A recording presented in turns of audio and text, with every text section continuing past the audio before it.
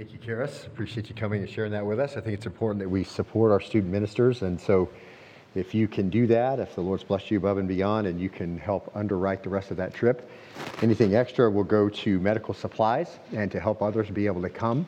And so it will be well funded if you help. And so let me encourage you, if you didn't get that QR code out in the foyer, you can find a card that has that on there that can help you underwrite what's going on there. What he says we'll do, where he sends we'll go, never fear, only trust and obey, right? That's what we just got through saying, wasn't it? And so let's get behind that, if you would.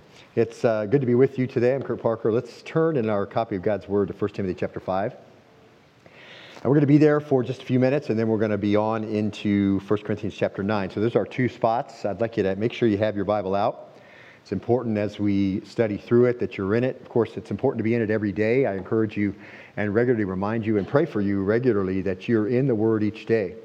Psalm 119 verse 9 says, "How can a man or a woman or a student keep his way pure? By keeping it according to your word." If you want to walk in holiness, if you want to make sure you don't make mistakes in your life, then you're going to have to be in the Word every day. So let me encourage you to do that.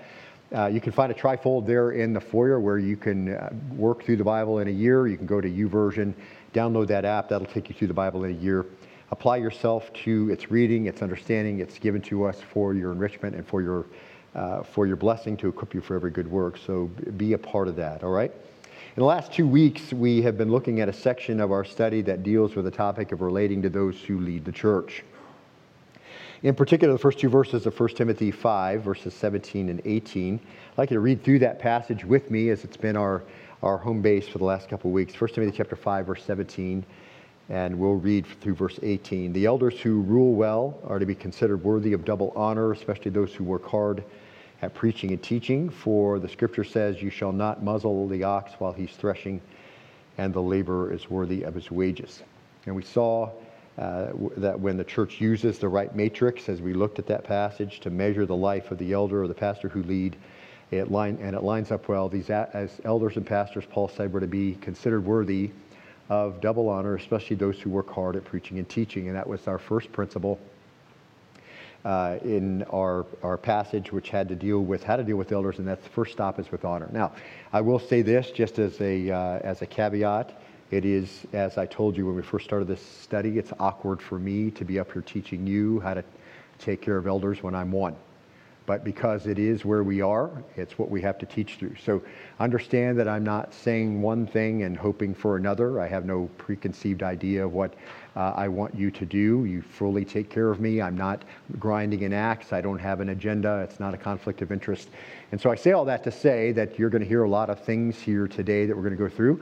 These things are important for us to know, and because they're in the passage that we're in, we have to deal with them. So there's my disclaimer. I'm not looking at you and thinking something. I'm not thinking something about myself as I teach it. It's just what we're teaching, all right?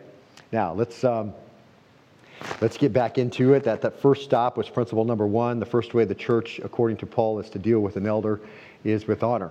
And then we looked at the question, what is honor? What does it mean to honor the elders who are qualified to do their jobs well according to biblical guidelines? Because it's not subjective, it's objective. What does it look like to do the job well?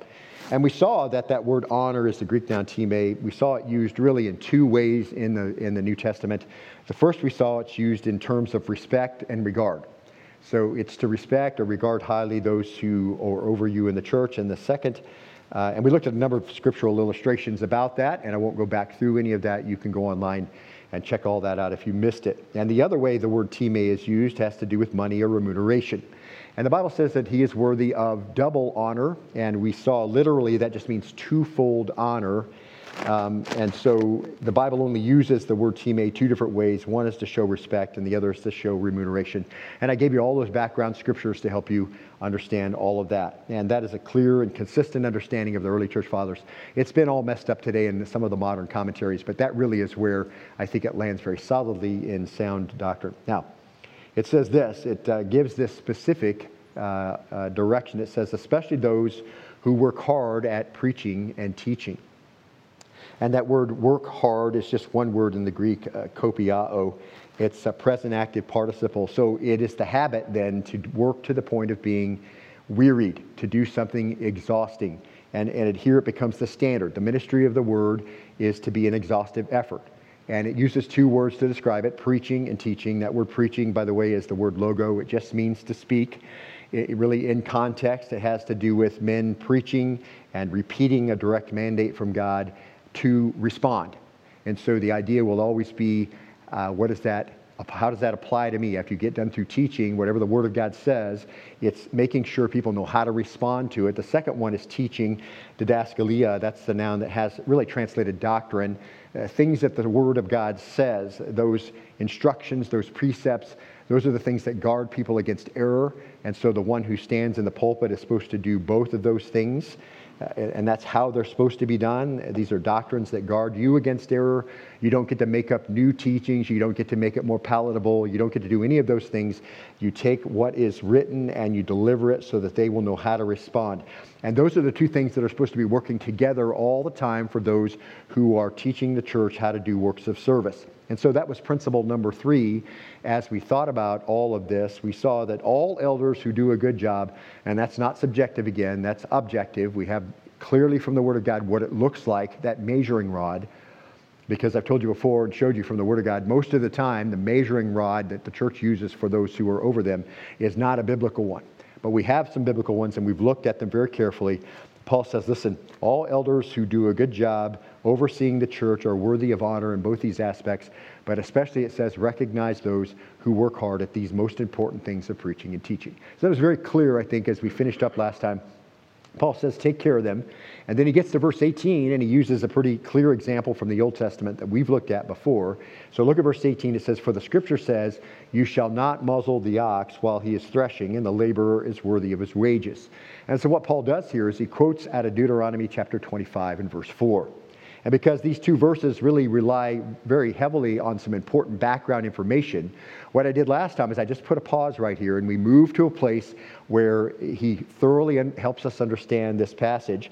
And that is found in 1 Corinthians chapter 9. So I'd like you to turn there now, if you would. Just we'll be there for a while, so just go ahead and flip over. Make sure you can read with me. Not all of it will be on the screen. And here what we're going to have is an understanding of verse 18, and we'll pull our principles about understanding what it means to not muzzle the ox while he's threshing and the labor is worthy of his wages. We'll understand that by the principles found here where Paul deals with it very exhaustively. And sometimes that's important as you work your way through the Word of God. You might have an abbreviated statement in one portion which requires some background. And so you'll have to stop there for a second. Otherwise, people will go away with an unclear idea or perhaps an error of what that actually means. And so you can go to other parts of the Bible and the Bible explains the Bible. And so it helps us to understand that. Now look at verse 1. And I'm just going to read part of this and then we're going to begin to comment on it because we got a little ways into it last time and I don't want to belabor the points. But look at verse 1. It says this. Am I not free? Am I not an apostle? Have I not seen Jesus our Lord? Are you not my work in the Lord? Verse 2, if to others I am not an apostle, at least I am to you, for you are the seal of my apostleship in the Lord. Now what we have there, I'm going to pause right there. I'm not going to read all the way through all 18 verses. We did that last time. But we're going to work through those verses here now and kind of give you the summary of how Paul is helping these folks to understand what's supposed to happen. But what's happening here, and you can read ahead if you've got your Bible open, Paul uses the first 14 verses to give the reasons why he had the freedom to choose to be supported by the church. And we looked at some of those last time. And then here in chapter 9, Paul is going to illustrate this freedom to limit your freedom.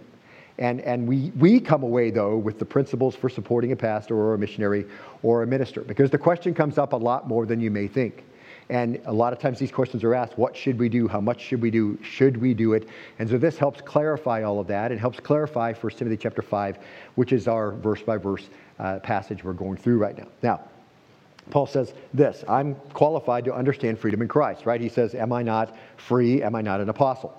And so then Paul says, as an apostle, don't I have liberty? And of course the answer is, yes, you do. You have liberty to choose to do or not to choose to do certain things that are open for that choice. And Paul says, my defense to those who examine me is this. Look at verse 3. So he's addressing questions from the church in Corinth. And we don't get the direct questions from the church, but in the answers, you can see Paul give us an idea of what's happening. But this is a church that's very impertinent towards Paul, very critical, very undermining and accusatory. And so this is how they've been, and Paul's had to deal with them all along in this same way. And so you're going to see that same tenor as they ask the questions to him. And you can see there's a big problem with them about what they need to do with Paul, and that's all going to come out. So look at verse 4, if you would. Paul says to the church, "Do we not have a right to eat and drink, and do we not have a right to take along a believing wife, even as the rest of the apostles and the brothers of the Lord and Cephas?" Now look at verse 6. "Or do only Barnabas and I not have a right to refrain from working?" Paul says, listen, don't I have the freedom to enjoy what you enjoy? And what's the answer? Yes, I do. But you can hear the question from the church. The question is, shouldn't you just take care of yourself? Why should we be burdened? And Paul's answer is, I have needs just like you do, and I have the right to ask you to care for them. And that's a relevant principle for the church today. And then in verse 5, their question criticism was likely this. Can't you just stay single? You're much more useful to us that way. We can get a lot more mileage out of you if you're a single guy. And so Paul's answer is, listen, I have the right to support from you, not only for me, but for a family if I wanted one. Paul says that's my liberty. That's my right to ask that of you. And that's a relevant principle for today as well. It is the church's responsibility, we saw last time, to support its pastors, its missionaries, its ministers, its staff. And then we get to verse 6.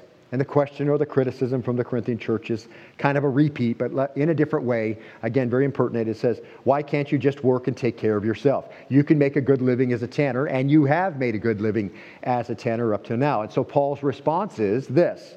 Is it just Barnabas and I that need to keep working? So obviously there's some double standard somewhere. There are some guys who are serving in the ministry and they don't have to work, but they're requiring or at least implying that Paul and Barnabas should just keep on working and the church not be burdened.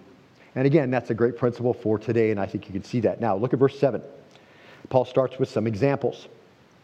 This is the first example he gives, and he's going to really build his argument. He's already stated some very clear, categorical answers to questions, and then he's going to build this argument in support. And in verse 7, and this is our first example, he says this, who at any time serves as a soldier at his own expense. There's the first example. Number 2, who plants a vineyard and does not eat the fruit of it? And number 3, who tends a flock and does not use the milk of the flock? So 3 examples, a soldier, a farmer, and a shepherd. And this is the general idea now behind 1 Timothy chapter 5 and the second half of verse 18 where it says, the laborer is worthy of his hire. So what's it mean? It just means that those guys, the soldier, the farmer, the shepherd, they are all working, and because they're discharging that labor, they're worthy of remuneration. And so he gives that really as principle number 1. It's the usual custom that out of the labor comes the living. And Paul's obvious point is, the same holds true for the servant of God. Now look at verse 8. And Paul says a very interesting thing here. He says, I'm not speaking these things according to human judgment, am I? Or does not the law also say these things? In other words, we all know this. According to human judgment, you know if somebody's working as a soldier, you know if somebody's working as a farmer, you understand if somebody's working as a shepherd or any other labor-intensive thing that they should be paid. Paul says everybody knows this. But are we saying this because we just have this human understanding, or where did this human understanding come from? And so Paul says that didn't originate with us. Paul says all of our reasoning, all of our understanding is based on God's law, and that's exactly the passage Paul gives in 1 Timothy chapter 1 and verse 18. He says in verse 9 here, look, for it is written in the law of Moses, you shall not muzzle the ox while he's threshing. That's precisely what Paul just got through quoting for the church in Ephesus for Timothy, to make sure Timothy could make sure the church understood. God's not concerned about oxen, is he? And what's the answer? It's rhetorical. No, he's not. Or is he speaking altogether for our sake? Yes, for our sake it was written.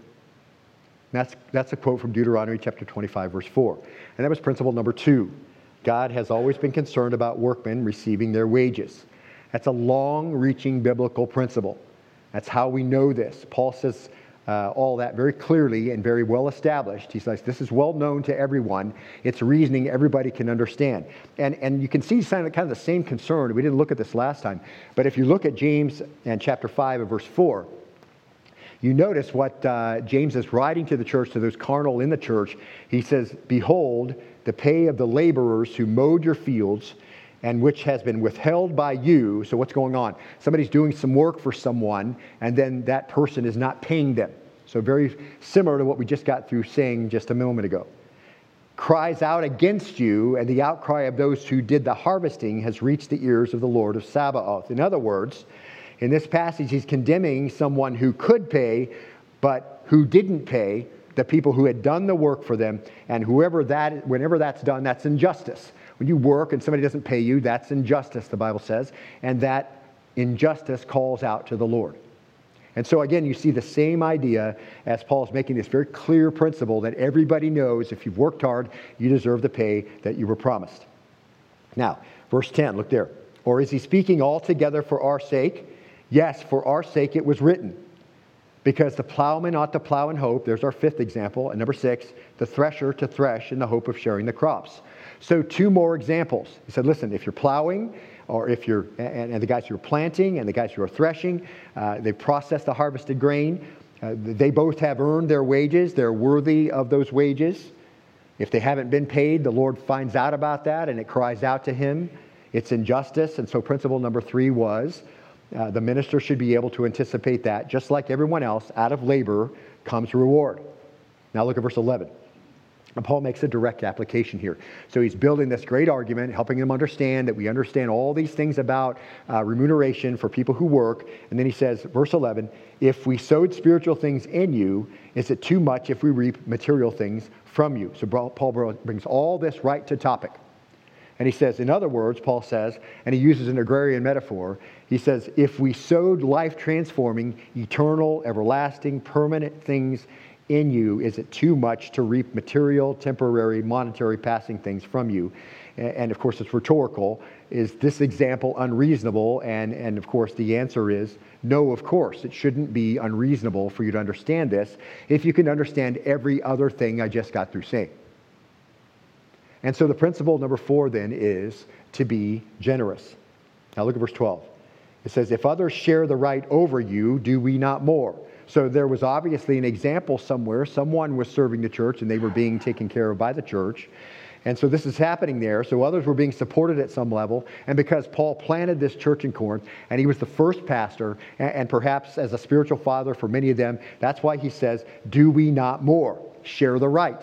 And so what's the point here? It just confirms our understanding that Paul is setting a standard of conduct. So what's shared with Paul? The right to support. Now look at verse 13. Do you not know that those who perform sacred services eat the food of the temple, and those who attend regularly to the altar have their share from the altar? And that's example number 8. And example number 8 here is the Old Testament worship set up this model. And principle number 5 was, it's always been God's plan that those who do the work of the ministry are to be supported by the ministry. Paul says this is not new. It's already been set up from of old. And this is what would happen in the old economy. And I gave you a lot of examples last time. I won't go through them again in the sacrificial system. And where the priest would perform these duties, and out of that sacrifice, part of that came to him to help him with his livelihood. And what Paul's doing is just reminding them that the Lord set up the support of the priests to come right out of the ministry. And so people will say, well, we're not in the priestly time anymore. It's not a theocracy anymore, and we don't have a temple. Right. So Paul makes verse 14 very, very to the point. Look there. He says, so also the Lord directs those who proclaim the gospel to get their living from it. So this is not human reasoning. It's not just an Old Testament proverb. It's not just an example from the tabernacle. This is a very compelling example and a very clear Old Testament worship set up the model, and that's a simple principle that extends still today. Very, very straightforward. Now, Paul gave them reasons from which we extracted principles. It helps us understand verse 18 of 1 Timothy chapter 5. And verse 12, he says, if others share the right over you, do we not more? Mark this, nevertheless, we did not use the right, but we endure all things so that we will cause no hindrance to the gospel of Christ. And look at the last part of verse 15. But we have used none of these things. Paul says, you know why? We haven't used any of that. My love for you limited the exercise of my liberty. I had the right to ask you to do this, but I loved you and I decided that I was going to waive my rights to support. And he says this, he says, we endure all things. So it's not just a minor inconvenience. And that's literally to bear in silence, to bear without complaint. Paul says, we endure whatever we don't have. And it's in the present active indicative. In other words, we continually are enduring. It is our reality, these things we don't have. He's enduring throughout the current ministry that he has with them, the absence of things that he has the right to and that he no doubt needs. And he says we do that so we provide no hindrance. And that's the Greek noun ingopen. We saw it's a wartime word. It has to do with breaking up the road or tearing down bridges or whatever to impede an enemy pursuit or impede an enemy attack. And here's the idea. Paul says, look, I wouldn't do anything to chop up a highway or tear down a bridge by which the gospel is advancing to you. And I would, in other words, stop it from advancing to you. I don't want to do anything to make it difficult for you to accept the gospel. And that's why he says, even though I have the right to your support, I don't want you to think that I'm in this for the money, so I set that right aside. So he was willing then to endure whatever it was, rather than give those who were questioning him, a reason to oppose him, or give people a reason not to come to faith. And that was a sad place for the Corinthian church to be. We weren't talking about unbelievers here. We're talking about people in a church, people who should know better. So this is the situation that Paul is in with them. Now, look at the rest of verse 15, because it really carries the same emphasis. Paul's limit to his freedom. He says, but I have used, he says, none of these things. And mark this, because it really answers the question from last week where I left you. Is what Paul did consider the norm for the church? In other words, Paul setting aside his right to be paid, is that what the church should automatically assume the minister should do? And the answer to that, of course, is no. Paul just got through making the case. I've excluded that right, even though I've just established it for you. Do you see how important this is? Paul's not going to take it, but he's established this as the pattern for the New Testament church. And that's what he means by these things. I've used none of these things. Everything I've said up till now, everything I've proven to you up till now that is the right for those who lead the church to have, these things I've set aside. But that's not the norm for the church. Now watch, Paul wants to lay to rest any accusation or any double talk or subterfuge. He says this, look, he goes, I am not writing these things so that it will be done so in my case, for it would be better for me to die than to have any man make my boast an empty one.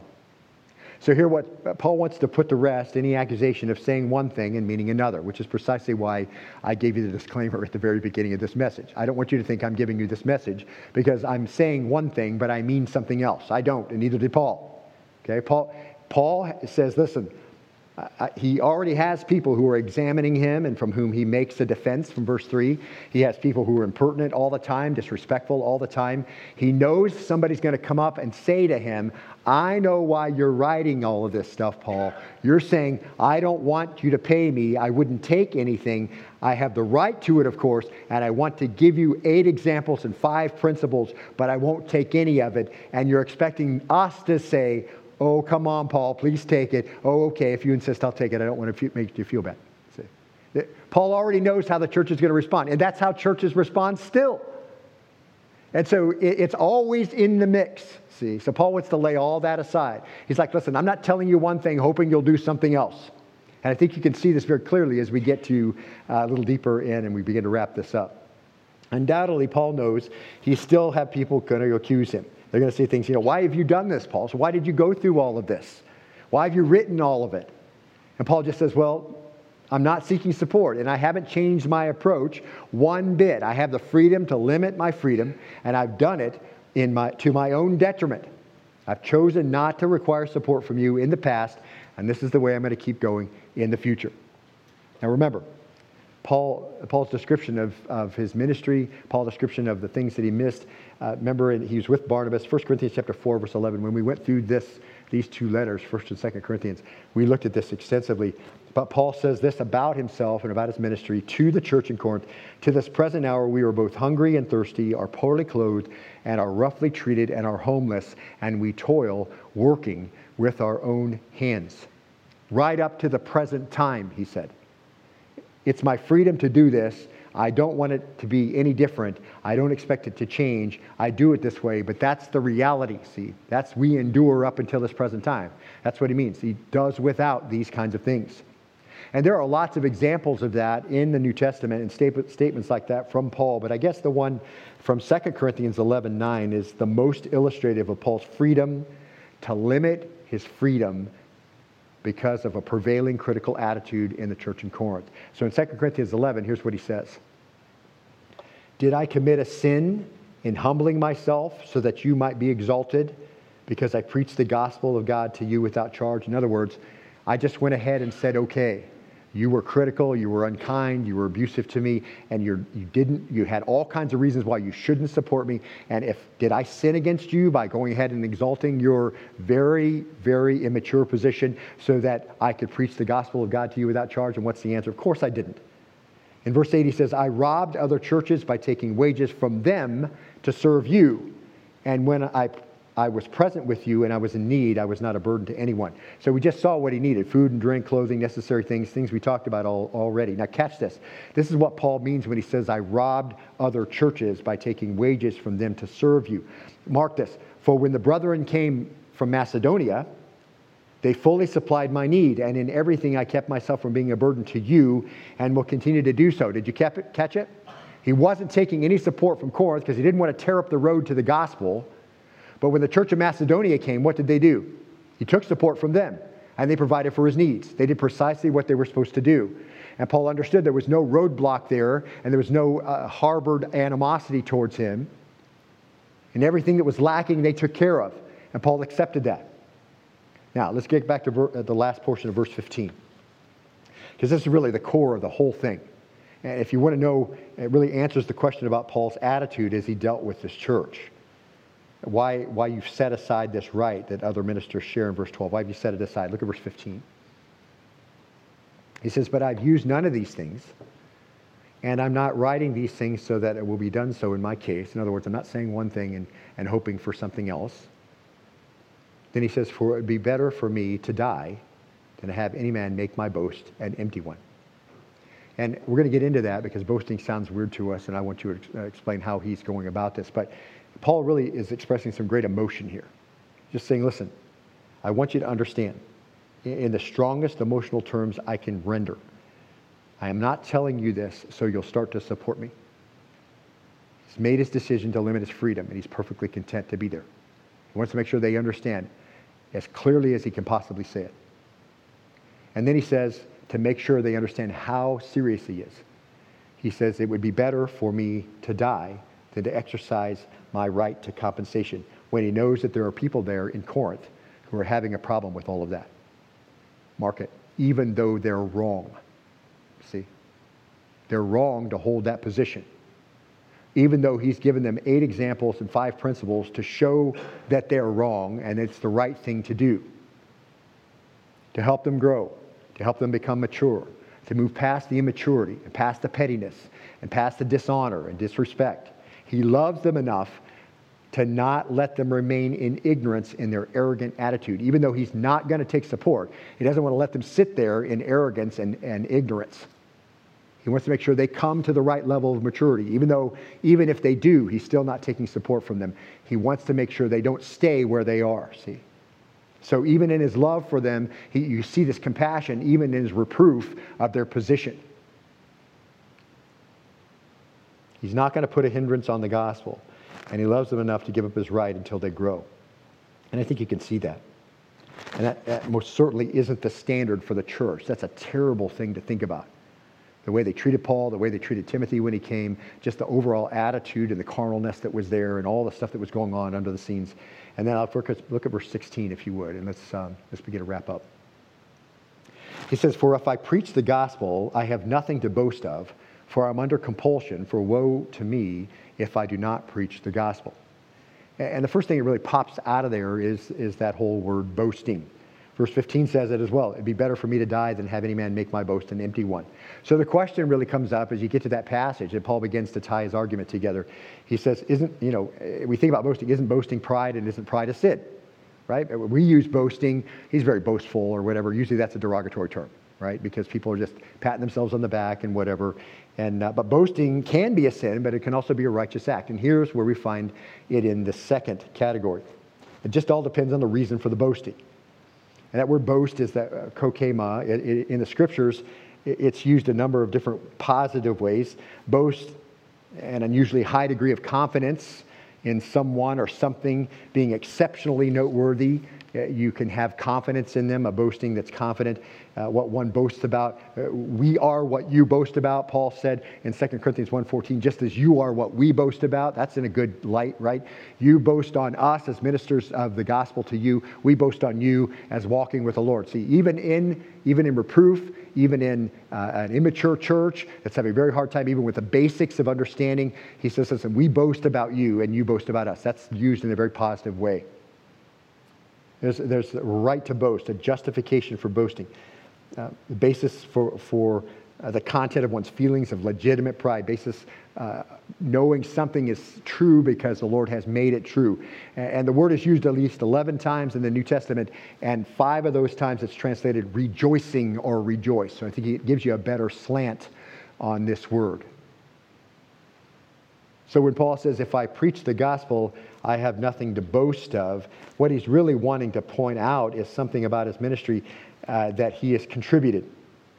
I mean, there isn't much to my ministry, Paul says, that I have anything to do with, but there's one thing that I have a special joy in that I've chosen to do, and that thing is such a cause for rejoicing for me that I'd never give it up. So I think you know where we're going here.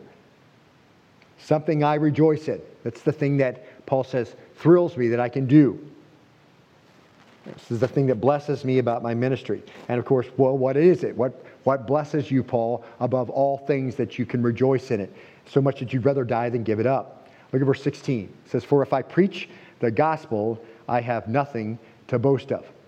Well, verse 16 tells us what it isn't. It isn't the gospel. He's not boasting because he preaches the gospel. Because I had nothing to do with that. God gave that to me. Then the question could be, well, what about your preaching? And Paul would say, no to that as well. For if I preach, he says, the gospel, I have nothing to boast of, for I'm under compulsion, for woe to me if I do not preach the gospel. So it isn't the message and it isn't the ministry of preaching that he can boast on or rejoice in. Paul could say, really, if you think about it, I didn't really have a whole lot of choice in the matter. I'm walking down the road minding my own business on the way to Damascus to abuse some more Christians. And one day I'm killing Christians, the next day I'm preaching the gospel to unbelievers. That really is the sum of my life.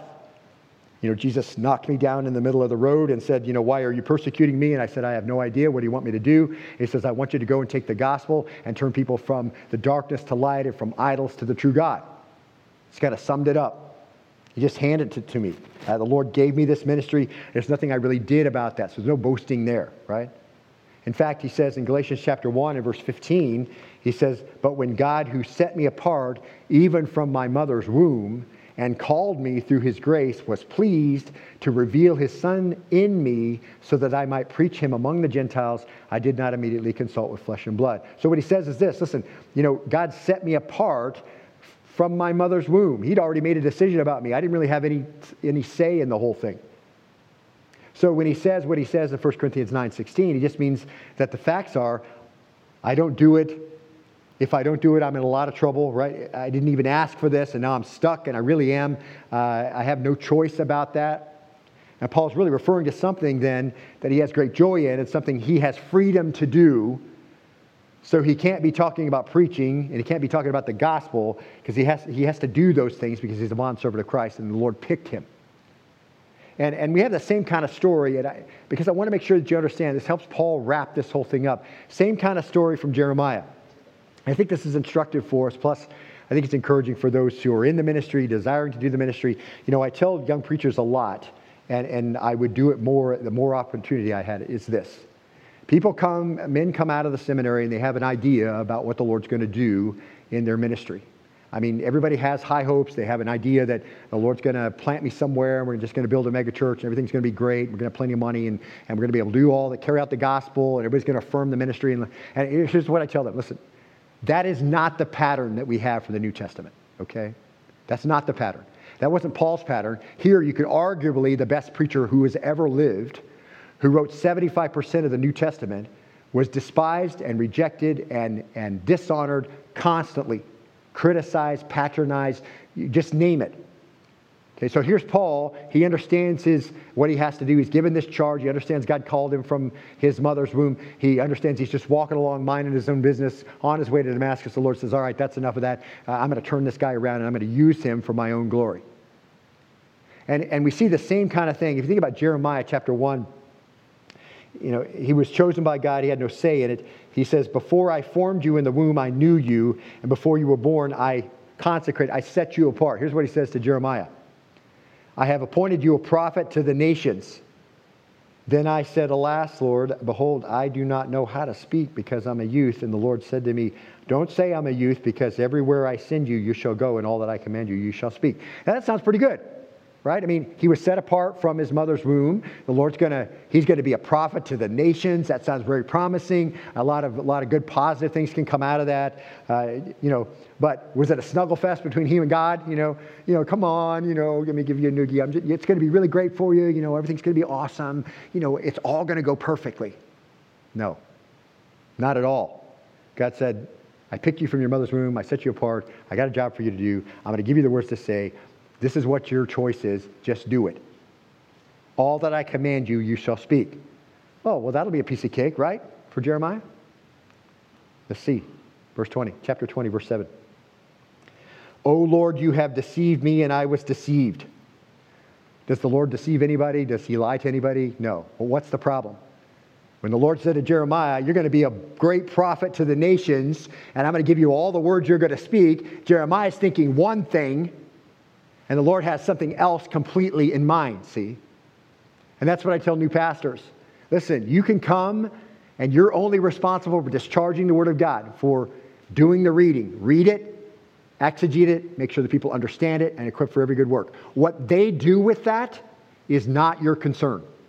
They might hate you, they might rebel against you, they might cast you out, they might disrespect you, and that goes on regularly in churches all across the country and across the world. Instead of honoring, they dishonor, they don't take care of them, all of that. See, and people are disillusioned. If you come out thinking everything's going to be rosy like Jeremiah, then you'll have to say, God, you deceived me. I thought everything was going to be great. God didn't deceive anyone. He just called you and said, this is what I want you to do. He says this, you deceived me, I was deceived. You have overcome me and prevailed.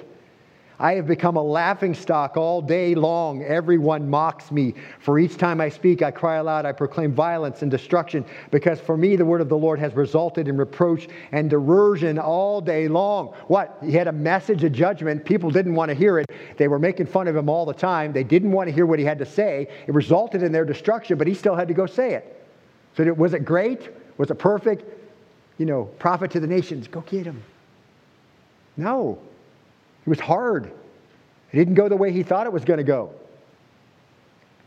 Then he says this, but if I say, I'll not remember him or speak anymore in his name, then in my heart it becomes like a burning fire shut up in my bones. Just like what Paul said, woe unto me if I don't preach the gospel. See, he has a job to do. He's been given a charge. And I'm weary, he said, of holding it in. I can't endure it, for I have heard the whisperings of many. Terror on every side. Denounce him. Yes, let's denounce him. All my trusted friends watching for my fall and say, perhaps he'll be deceived so that we may prevail against him and take our revenge on him. But the Lord is with me like a dread champion. In other words, maybe he'll be wrong and maybe we really will get to deride him and really write him down to nothing. Maybe all this judgment he's talking about won't come about. And so we'll be fine and he'll look stupid. But the Lord, he says, is with me like a dread champion. He wants to stop, but he can't because it's burning up inside of him. But when he gives it out, it just results in the same kind of thing. And there's the Lord right next to him just saying, keep on going, buddy. Keep on going. See, there's no overcoming what he wants me to do, Jeremiah says. I could say I want to quit, and it makes absolutely no difference because he isn't listening.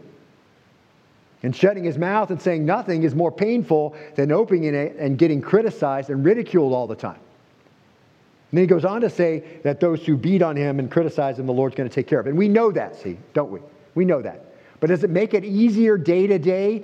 Maybe a little bit, knowing, the Lord knows those who are his, and certainly the ones who cause trouble in the church constantly, or contentious constantly, critical constantly. They might not even be born again, and likely they aren't.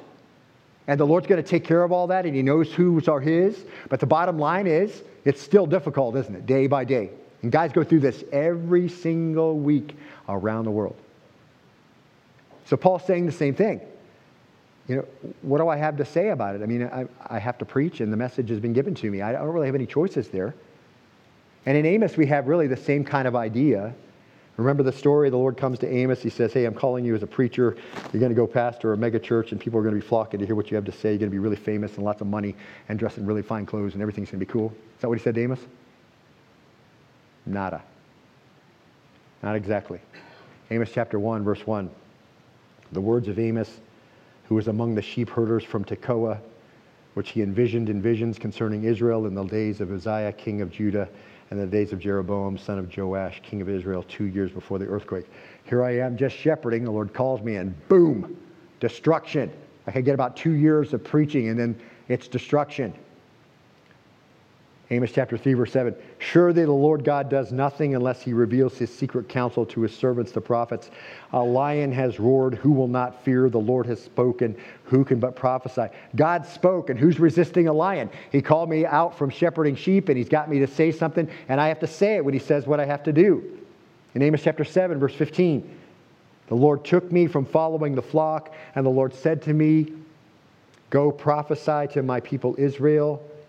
Now listen to this. He even gets a foreshadowing of what's going to happen.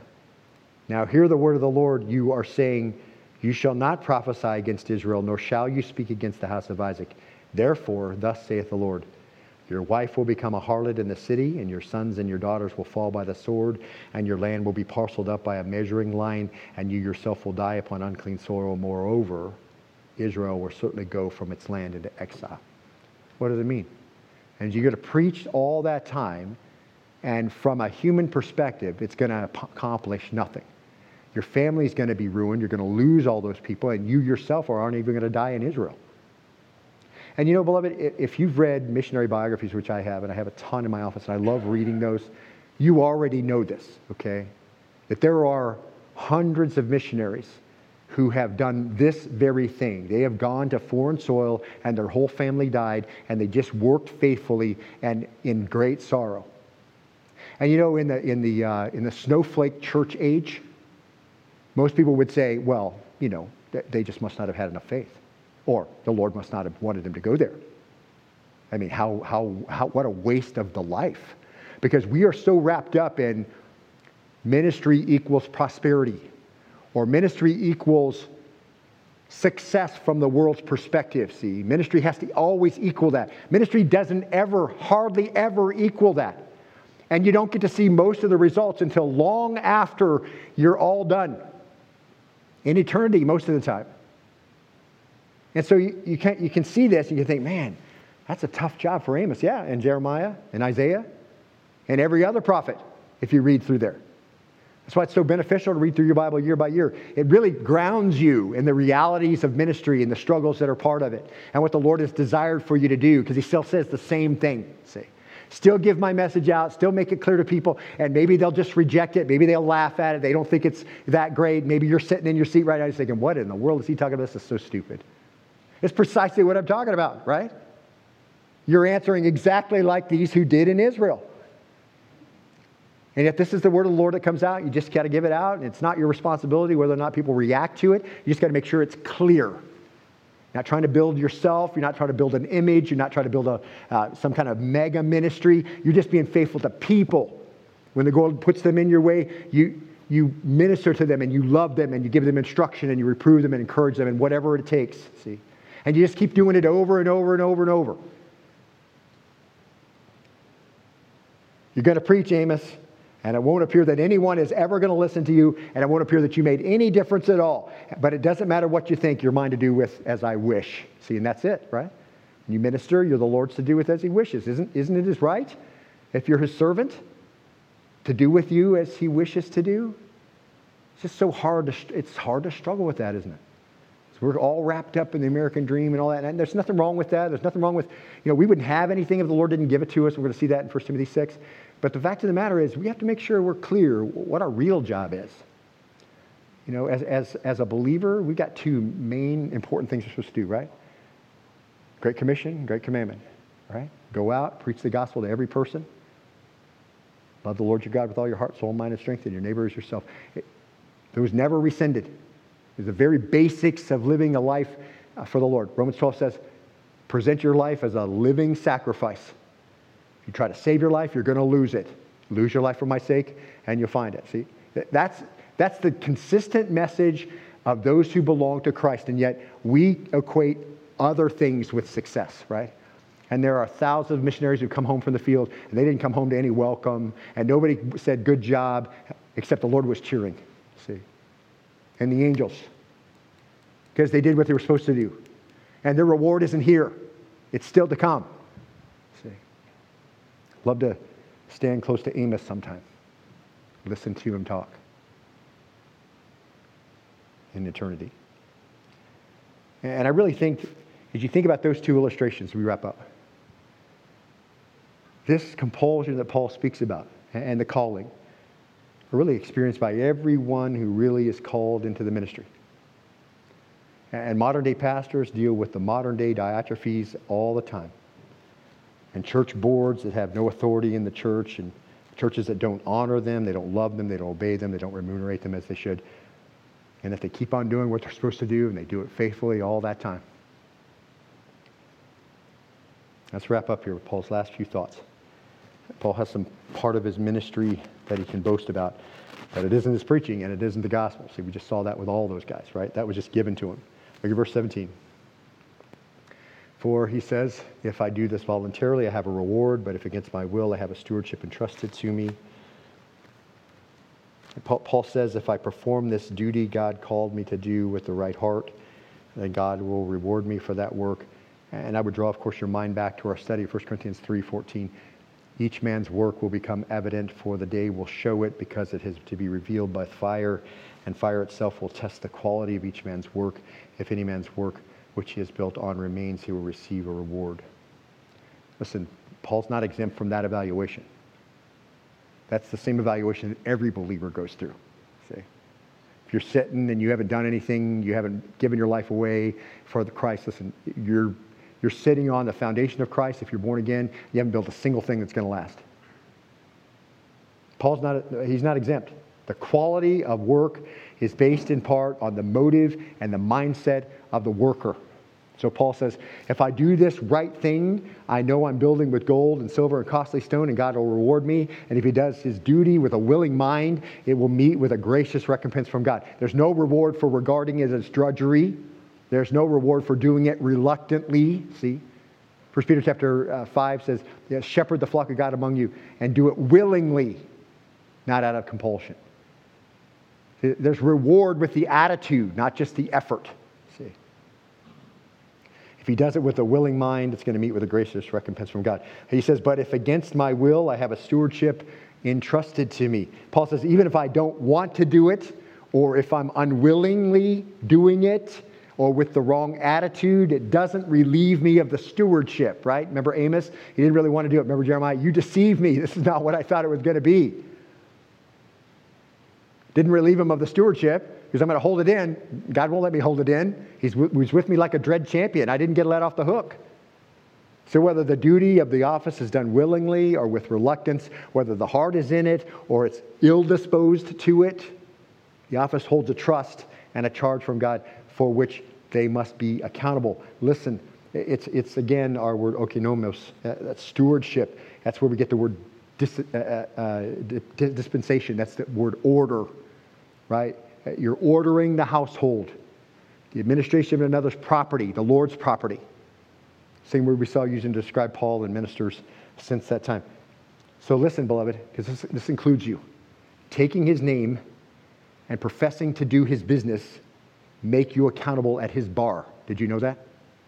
In other words, you don't get to show up at the Bema Seat judgment and plead your case for why you were so inept or why you had such a bad attitude. You call on the name of Christ, you come to faith in him, you account to him then, finally.